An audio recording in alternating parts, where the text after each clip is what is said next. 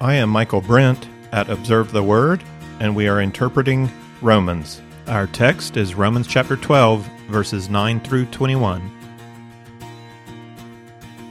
Back in the early 60s, when my mom was in college, the movie West Side Story won 10 Academy Awards, including Best Picture and Best Musical. It's the classic love story of boy meets girl from two rival gangs. And in her final song, Maria sings this about Tony. I have a love, and it's all that I need, right or wrong, and he needs me too. I love him, we're one. When love comes so strong, there is no right or wrong. Your love is your life. The lyrics mix love and ethics. When love comes so strong, there is no right or wrong. Paul does the same thing in Romans 12, 9-21. He combines the terminology of love with the terminology of ethics, right or wrong, good or evil, though Paul's message is quite the opposite of Maria's message. In West Side Story, Maria claims that love removes ethics, removes categories of right and wrong. In Romans, Paul argues that genuine love is understood in terms of good and evil. The two messages start with different definitions of love. For Maria, love is this romantic feeling of attraction. Maria's love is the love of Romeo and Juliet. It's a love that can break boundaries, but can also end in senseless death. This is the love of modern music. It's a love that can soar high and just as quickly turn to hate. It's the love of Hollywood. It's the love of the sexual revolution. When love comes so strong, there is no right or wrong. Your love is your life. The Bible is not against romantic love. God gave us the Song of Solomon. God gave us the command of Proverbs 5:18-19. Let your fountain be blessed, and rejoice in the wife of your youth. As a loving hind and a graceful doe, let her breast satisfy you at all times. Be exhilarated always with her love. The Bible affirms romantic love and sexual expression of love in the context of marriage between a man and a woman. The Bible is not against romantic love. The Bible does, however, urge us to a deeper, lasting, more challenging love. When I was in college, I remember Josh McDowell telling us that love is an action. Love is a decision of the will. He was helping us renew our minds, helping us counter the pattern of this world. Love is not something that carries a husband and father uncontrollably into adultery. That's not God's love. It's a form of modern love. When love comes so strong, there is no right or wrong. No, love is the decision of a man to value the good of his wife, to value the needs of his children even above his own selfish passions. Love is the choice and the action to care about the needs of others, even if those needs are contrary to our own. Later, I heard from John Piper a different message. His message was different because his audience was different. He was not countering the wrong pattern of the world. He was countering a wrong pattern in the church. He challenged us to remember the emotional element of love. And he was targeting a cold, heartless Christianity that emphasized an ethic of emotionless duty that implied the more you dislike something, the more spiritual is that thing. Christianity is doing what you don't like to do. Piper said, no, we've been created to love the Lord our God with all our mind, yes, and all our strength, yes, and all our heart, yes, yes. God is working in us a deeper desire of love. Romantic love is not the only feeling of love. There's a love that truly cares and delights in the well-being of another human being. The most natural expression of this love is the love of a mother for her child, a true delighting in the good for someone else. When we put McDowell's message together with Piper's message, we get a more integrated picture of love. Biblical love comes from a new heart and is performed as a decision of the will that leads to concrete acts of love. It's heart, will, and strength. It is true that our heart is not always in it, but that's a struggle of the flesh. As we grow in Christ, we grow in the enjoyment of loving unconditionally. That's the direction we're headed in, loving with all our heart and our mind and our strength, God and neighbor. If our heart is not there yet, we can still put our faith in the Holy Spirit to empower us to choose to do the loving thing, as McDowell urges, and we can ask Him to keep working in our heart to catch up as Piper urges. Jesus gave us the ethic of love. After washing his disciples' feet, Jesus says, "A new commandment I give to you, that you love one another, even as I have loved you, that you also love one another." He gave them a symbol of concrete service, foot washing, and then he gave them the command to put their love into action for each other. And the command is important enough to repeat. 2 chapters later, Jesus says again, "This is my commandment, that you love one another, just as I have loved you. Greater love has no one than this, that he laid down his life for his friends." It's a message of sacrificial love. Give up your own interests for one another. Lay down your life. Not necessarily dying, but laying down the moments of your life to take time to serve someone else. In that context of John 15, Jesus taught that this kind of love only comes by drawing your life and your power from him, as a branch draws nourishment from the vine.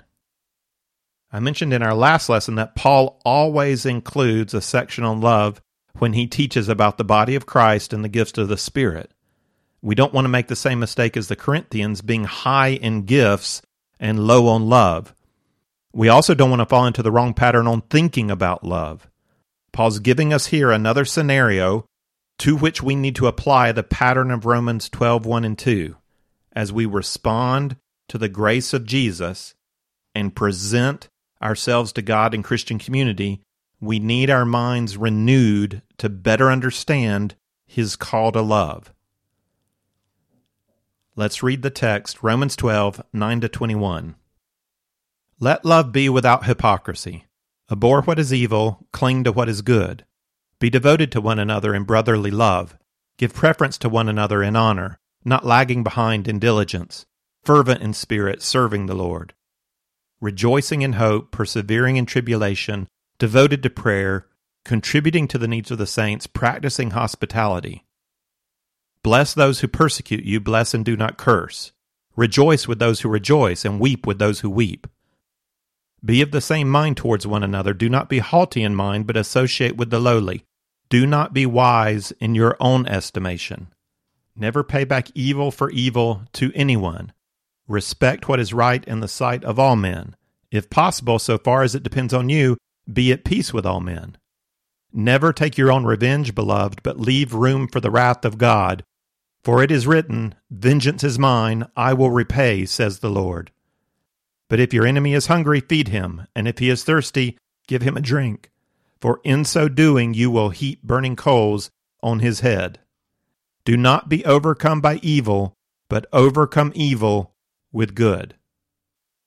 Notice how Paul frames this passage. The first sentence is not a complete sentence in Paul's Greek. It's simply the 3 words, "the love unhypocritical." Paul then goes on to give exhortations in line with sincere or genuine love.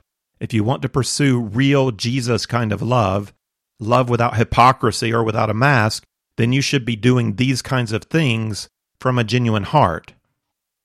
Paul then does something interesting. After giving us the title, "the love unhypocritical," he moves from the language of love to the language of right and wrong, good and bad. He writes, "Abhor what is evil, cling to what is good." Paul comes back to that language in the last verse too. "Do not be overcome by evil, but overcome evil with good." Paul puts our basic morality as Christian, our basic ethic or rule for behavior, in this relational context. Do you want to know if you are a good Christian? Ask yourself, do I love people? Do I show that love in concrete ways? When you ask God, "How then shall I live?" He's saying love. Our basic ethic is love. Growth in Christ is revealed in acts of love. Paul is defining good and evil here according to how we treat other people. Now, in regard to the structure of the text, I see a 3-part division. Following Douglas Moo, I've adopted David Black's structure of the Greek text. In part 1, verses 9-13, Black describes a 2-3-2-3-2 chiastic structure. It's recognizable by the Greek style. I'll arrange my comments according to that pattern. Part 2 consists of 3 general exhortations. It's more straightforward. And part 3 ends with another chiasm, though one based on content rather than style. Each part has a slightly different group in mind that we're supposed to love. We could say that part 1 is comprised of exhortations to sincere love in the Christian community. That's verses 9 to 13. Part 2 is comprised of exhortations to sincere love in general. That's verses 14 to 16. And part 3 is comprised of exhortations to sincere love outside the Christian community. That's verses 17 to 21. So let's start with part 1, exhortations to sincere love in the Christian community. Our first two exhortations here in verse 9, abhor what is evil and cling to what is good, serve both as the beginning bookend of the whole passage, 9 to 21, and the first frame of this part 1, 9 to 13. I've said that good and evil are defined by love. To love is to do the good. To not love is to do evil. We can also say it the other way around. Love will cling to what is good. Love will abhor what is evil. This is where we disagree with Maria from West Side Story. Love does not blind a person to good and evil. Genuine love shrinks away from the pure selfishness of evil. And genuine love desires what is good for the one loved. After these two exhortations, we have a set of 3 exhortations beginning in verse 10. The first 2 are one another statements. That indicates for us that we're talking about the body of Christ, one another in the body of Christ. The first exhortation is, be devoted to one another in brotherly love. The Greek word used here for love means love of brothers or love of sisters.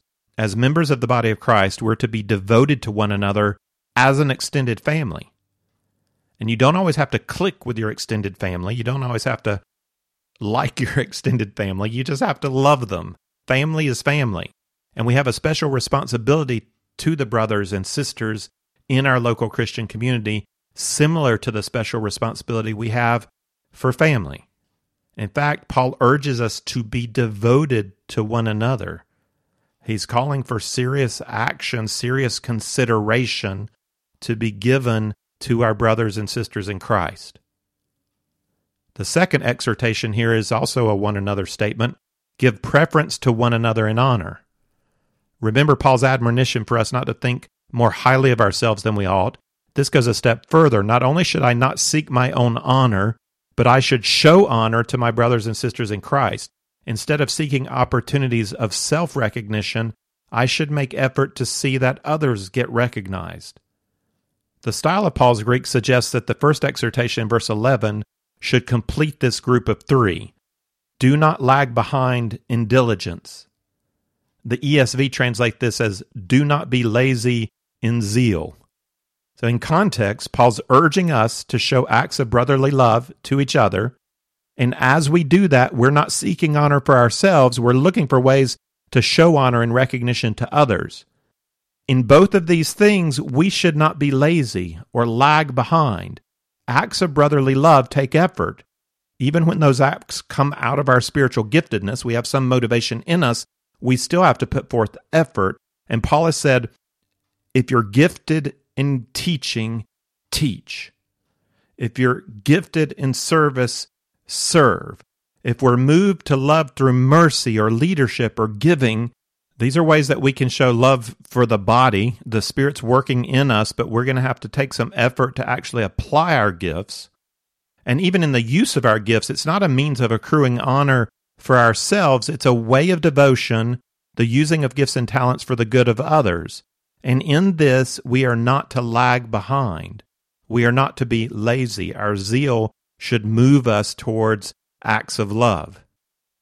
The exhortation here is not keep busy. The opposite of being lazy is not attending every possible church event or filling up every minute of downtime or being involved in every ministry. There's a better way.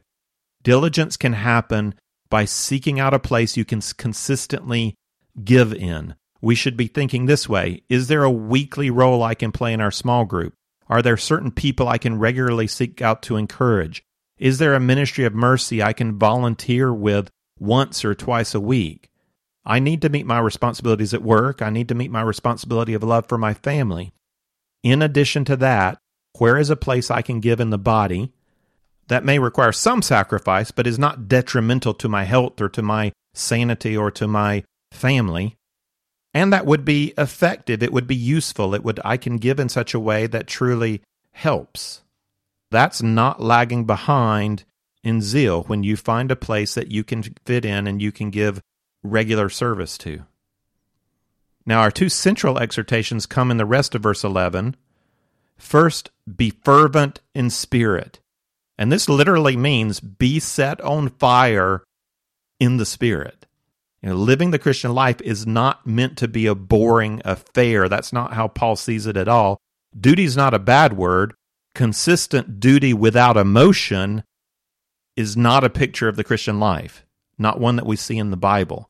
If our heart does not overflow with love for Jesus, something's wrong with our heart. If we do not kneel in awe as we contemplate the majesty of God, something's wrong with our heart.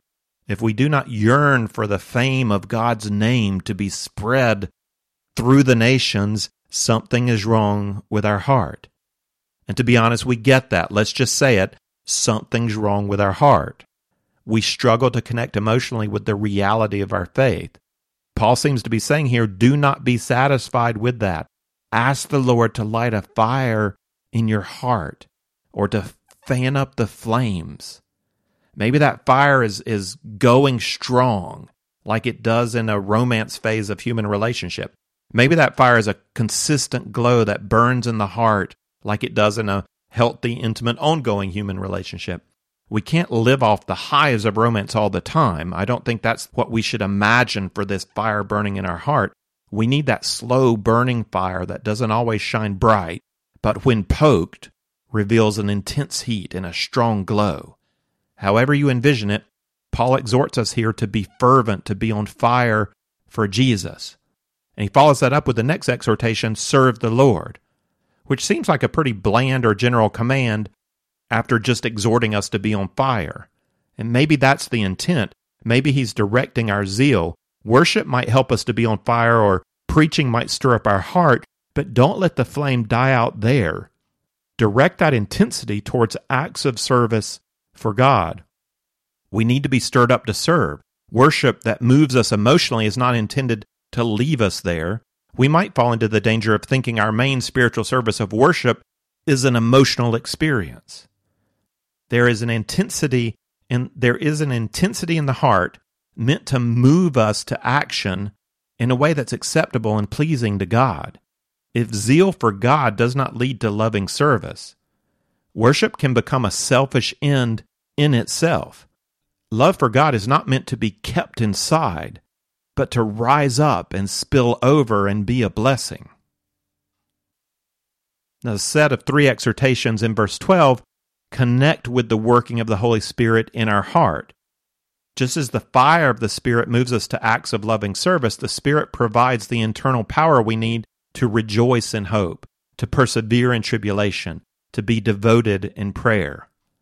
And we see that work of the Spirit connected to hope and tribulation and prayer back at the beginning of chapter 5 and the end of chapter 8, where Paul affirmed the work of the Spirit in each believer, pouring out God's love into our hearts and witnessing with our spirit that we are sons and daughters of the King. That's what lights our heart on fire, when we see God, when we love God, when we know that we are His. And specifically in chapter 8, 18 to 27, you can see Paul moving us from the theme of tribulation to hope to prayer, just as he mentions here, rejoice in hope, persevere in tribulation, be devoted to prayer. He's challenging the Romans to keep it up. Moving to our last 2 exhortations in verse 13, Paul gets very, very practical. What does sincere love look like in the body of Christ? What does it look like to be devoted to one another in brotherly love? Here are 2 things. Contribute to the needs of the saints and practice hospitality. I imagine you have people in your mind who are good at doing this. I can immediately think of models of generosity, Christians who give their time and effort to make sure those in need are cared for. And 3 or 4 couples also come to mind when I think about hospitality. They're Christians who invite people into their homes, seemingly effortlessly. I don't know how much effort goes in, but when you're there, you don't notice. They invite you in and they make you feel welcome, known, included. And what a blessing these people are to the Christian community. I'm not one of them.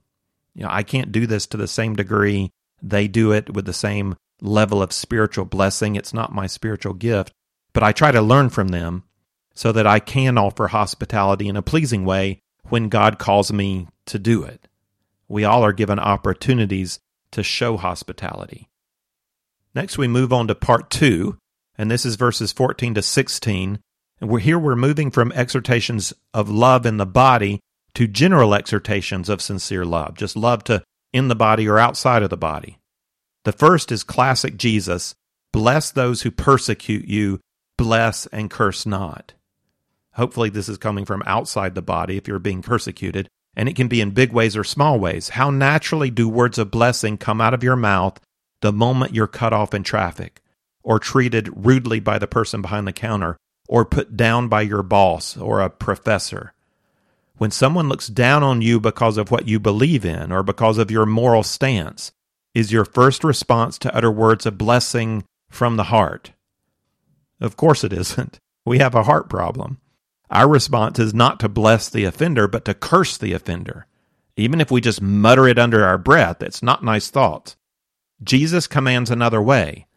Sincere love to someone who annoys you, or worse, who seeks your harm, requires seeking their good. Sincere love seeks their good, their blessing, even when your sinful heart desires for them to be cursed. By faith, speak a sincere blessing. And if you can't control your voice, don't do it.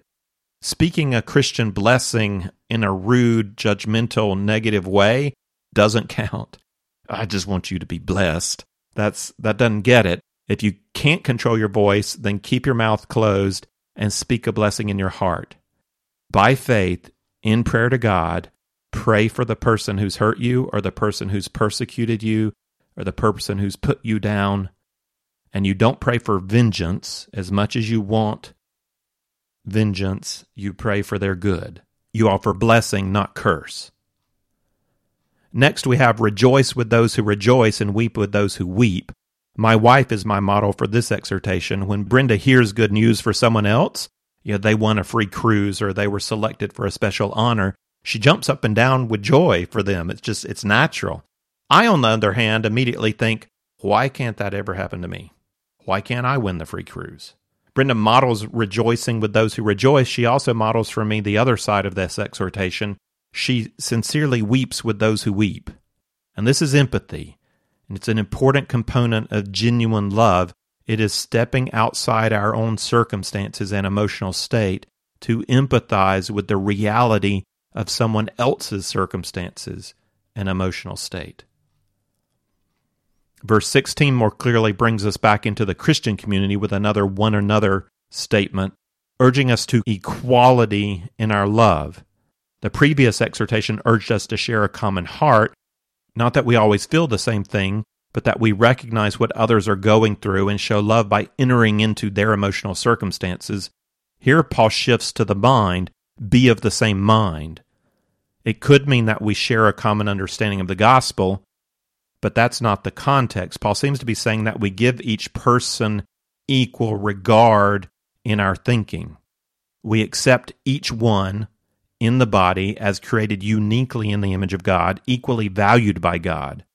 To really do this, we have to go further. We have to recognize and reject our own prejudices, because we are prejudiced, whether it's based on race or poverty or education or social ability or gender or work success. We create value judgments in our minds. Don't do that, says Paul. Be of the same mind one of another. Recognize what truly matters. He or she is created in the image of God, loved by Jesus, born again, growing in character. Second, recognize the value of variety. There are different types of intelligence. People are good at all manner of different kinds of things. There are different personality types. There are different giftings. There are different life experiences. There's so much variety that we should seek to enjoy and value the giftedness and the talents and the perspectives of other people in the body. We should also recognize that some have done much more for God with the little they have been given in life than the little done by those who have been given much. I don't say that to create a new kind of comparison, but we need to lean towards considering others with sober judgment. Remove your prejudices. Share the mindset that we are equally valued by God. Which of God's precious children is too lowly to associate with? Now we're ready to move into part 3, verses 17 to 21. Here Paul exhorts us to sincere love outside the Christian community. Let's remind ourselves of the whole text. These are verses 17 to 21. Never pay back evil for evil to anyone. Respect what is right in the sight of all men. If possible, so far it depends on you, be at peace with all men. Never take your own revenge, beloved, but leave room for the wrath of God, for it is written, "Vengeance is mine, I will repay, says the Lord." But if your enemy is hungry, feed him, and if he is thirsty, give him a drink, for in so doing you will heap burning coals on his head. Do not be overcome by evil, but overcome evil with good. The beginning and ending of this part use the good and evil language. So we start in verse 17 with never pay back evil for evil to anyone. We end in verse 21 with do not be overcome with evil, but overcome evil with good. In context, evil refers to hurtful actions done to you by another human being. First, Paul tells us what not to do. Do not pay back evil. To whom should we not pay back evil? You should not pay back evil to anyone. Now that's a hard command to swallow and certainly does not line up with the stories we love to tell and the stories we like to watch. We love the stories where the man or the woman or the child gets back at the evil person who has belittled them or harmed them. We rejoice inside when they come back with a clever comment, a quick punch, a smart plan. We love justice, especially when the weak overcome the strong. There's something good in that, but there can also be something wrong too. Our minds are conformed to the pattern of this world. If we truly want to do the good, pleasing, acceptable will of God, then we need our minds renewed on this point. He is calling us to a higher pattern. What is our general approach to people in society outside the body of Christ? We start with the second half of verse 17. Respect what is right in the sight of all men. If possible, so far as it depends on you, be at peace with all men. The Christian stance towards secular society is not one of absolute good versus absolute evil. We're called to acknowledge the natural morality that's present in our society. There are things that all people, or at least a large group of people, recognize as good. Not everybody is trying to do it, but they recognize it. And we can find common ground in caring for the poor, helping out our neighbors, living with financial integrity, being honest, being considerate. There is a general recognition of right and wrong in society that allows us to connect with other people. In addition to recognizing common good and common evil, we make an effort to be at peace with all men so long as it depends on us. If our neighbor complains that our Christmas lights are shining in his bedroom window all night, we buy a timer to make them go off. If our dog is barking through the night, we do something about our dog. If our neighbor's tree falls in our yard, we can cut it up and give him the firewood. Granted, if it falls on our car, living together in peace is going to be more difficult. But as a starting principle, if it is in our reasonable power to put in some effort to live at peace with the people around us, God says, do that. Do not intentionally make yourself smellier than you have to be. What if someone wrongs you? That moves us to the central point of the chiasm in verse 19. Never take your own revenge. That's pretty absolute. The Christian is not permitted to take revenge, period. And we can discuss that, but the end answer is going to be, no, you're not allowed to take revenge. And this is a point of faith. We're told, leave room for the wrath of God, for it is written, vengeance is mine, I will repay, says the Lord. Revenge here applies to personally getting back at the one who has wronged you. If the tree falls on your car and you want your neighbor to pay for it, that's fair. If he refuses, you can take him to court. God has provided means in society by which we can seek justice. And that's coming up in chapter 13. We'll talk more about that. People need to be held responsible for their actions. A rape victim may choose to forgive her attacker as an act of supernatural faith in Jesus. That does not mean she should argue against him going to jail. He can go to jail forgiven.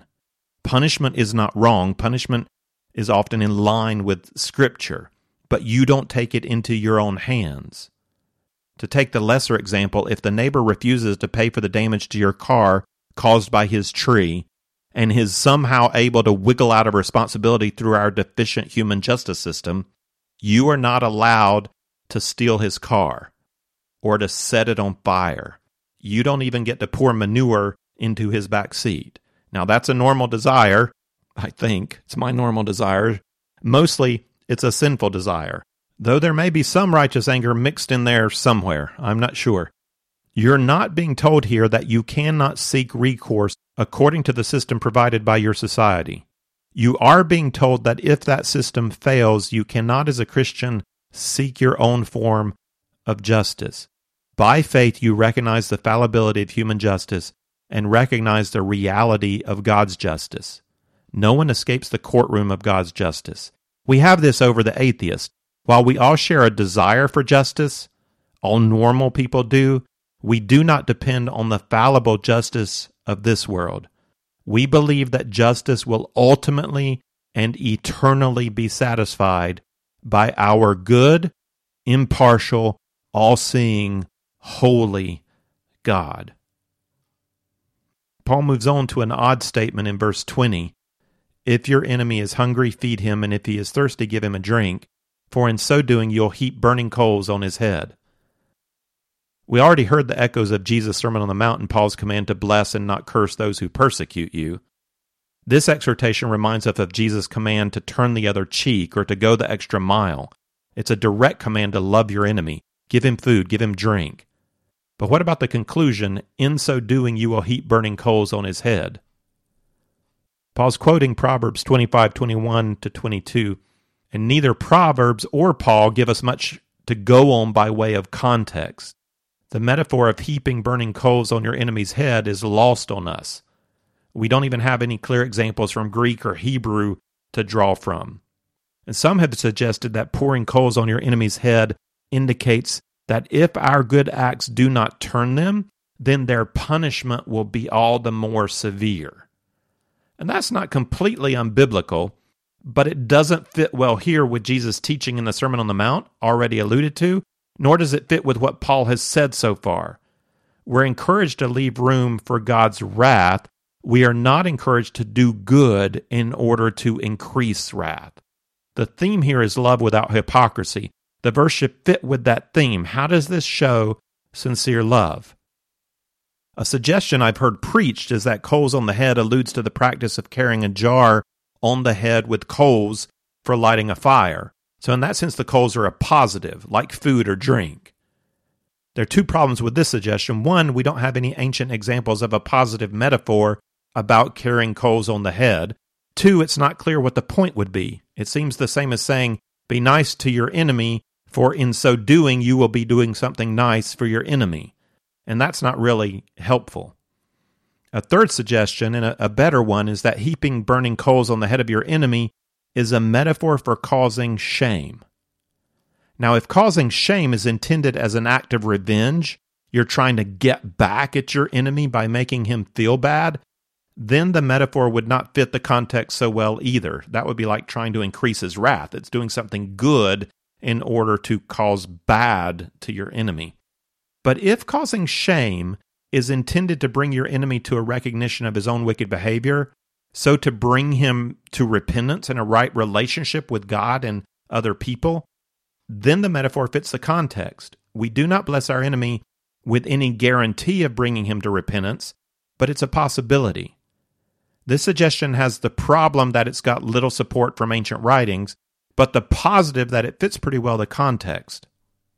In the chiastic structure, this verse parallels the command, respect what is right in the sight of all men, and if possible, be at peace with all men. And parallel structures often take a point and push it further. That's what's happening here. The further thought is that not only do we respect what is right for all, but we act in that way even to our enemies, which is unexpected. And just as the previous desire with all men was that we might have peace, so also doing good to our enemy can have the desired effect of bringing peace. We can only do what we can do. We can't achieve peace if the other party refuses to admit wrongdoing and refuses reconciliation. But we can choose to bless our enemy. We can treat him as a human being who has needs. We can help with those basic needs. And in so doing, if we somehow move him to shame and that leads to repentance, then we brought about peace. Paul started this section by telling us what we're not to do. We are not to pay back evil for evil to anyone. He ends in verse 21 by telling us what we are to do. Do not be overcome by evil, but overcome evil with good. We are to overcome evil with good. The means do not justify the ends. We are to seek the good, and we are to seek to accomplish the good through good. If we seek to accomplish good through evil, then we lose. We are at that point being overcome ourselves by evil. And this is a natural pattern in the world. It's quite normal for the victim of evil to become the perpetrator of evil. When hurt, we lash out, we strike back. We even do to others exactly as what was done to us. Not only does our wicked response increase the damage to ourselves, compounding the consequences of sin done to us with sin done by us, but it also perpetuates a cycle of retribution. If we return evil with evil, it will be returned back on us again. And then we return it again, and then it comes back again. In personal relationship, for peace to be accomplished, someone must choose to break the cycle to be the peacemaker. Jesus said, "Blessed are the peacemakers, for they shall be called sons of God." The first frame in the chiasm of part 1 served double duty, creating also the beginning bookend of the whole passage. That was, abhor what is evil, cling to what is good. So also here in verse 21, we have the final frame of part 3 and the ending bookend to the whole passage. Do not be overcome by evil, but overcome evil with good. We overcome evil with good by pursuing the kind of radical, genuine love that Jesus taught and Jesus modeled. Paul envisions the body of Christ building itself up in love. Jesus envisions a watching world, and he tells us, "By this, all men will know that you are my disciples, if you have love one for another."